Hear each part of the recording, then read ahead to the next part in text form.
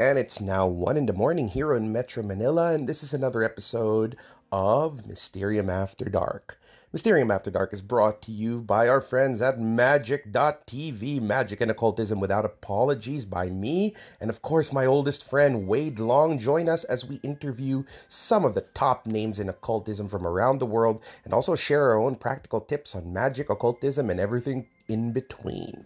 So today's episode is called Magic by Osmosis. And I kind of want to thank a particular student of mine who inspired me in creating this episode after we had a brief sharing with one another.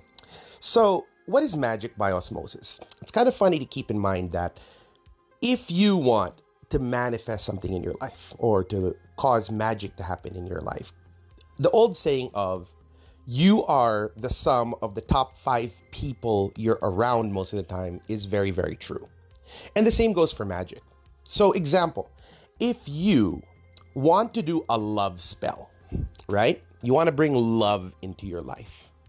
It's more advisable that when you do a spell like that, you cooperate with others who have what it is that you want if you're lacking it.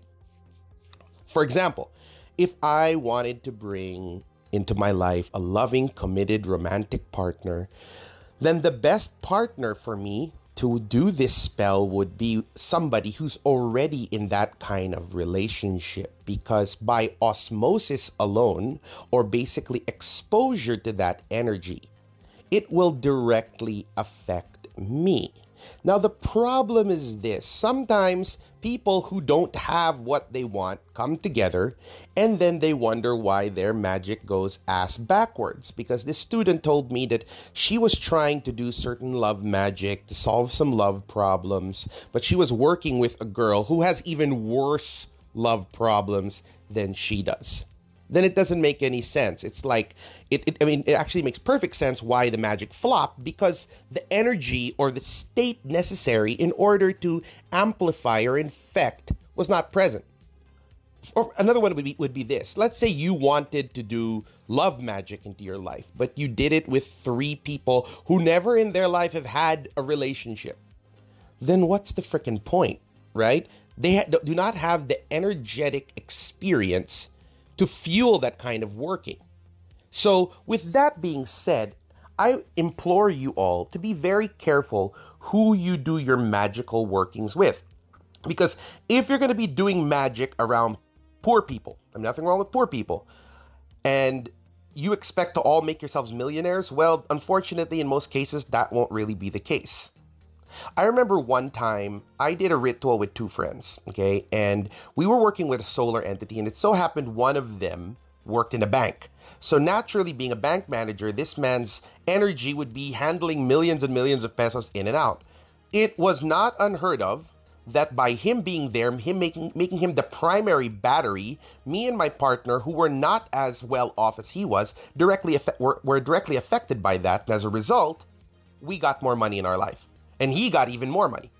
So with that being said, if you're going to do magic with someone, you got to ask at times, wait a minute, what is this person good for? For example, a starving artist who doesn't have any money may be shitty for, let's say, prosperity magic, but may be the gold standard when it comes to creativity.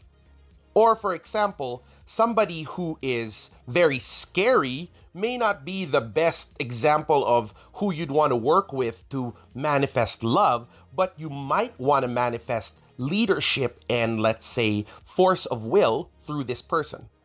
Another good example was my best friend Marcus, who has always pretty much lived on the more upper ends of society. He's a well-off individual, but the most down-to-earth individual I've ever met. And every time he does magic with me, even if he learned magic from me, he was my apprentice for many years, he just outdoes me because he's been so plugged into so much money all his life that when we both light a green candle, I'll be lucky to get X amount, where he gets new land, new cars, new everything, because he's already in that current. And one thing you can do in order to expose yourself and become part of that current is to frequently expose yourself around those kind of people. Do more magic with them, do more rituals with them, because you will rub off on one another. Now, that doesn't mean that you're at their mercy. Like, for example, a billionaire might have zero charisma with people. Maybe good with money, but might not know how to handle people. Maybe that's what they can get from me. So as this person works with me, for example, they could learn leadership, or let's just say grit, while I learn business acumen, while I learn finance, while I learn trading, etc. It's really a give and take scenario, or like I said, magic by osmosis. Now, share in the comments below what you think about this and how this has affected you. One of these days, I'll share a very funny story, but that funny story is going to come way later on. Take care and see you on Magic.tv.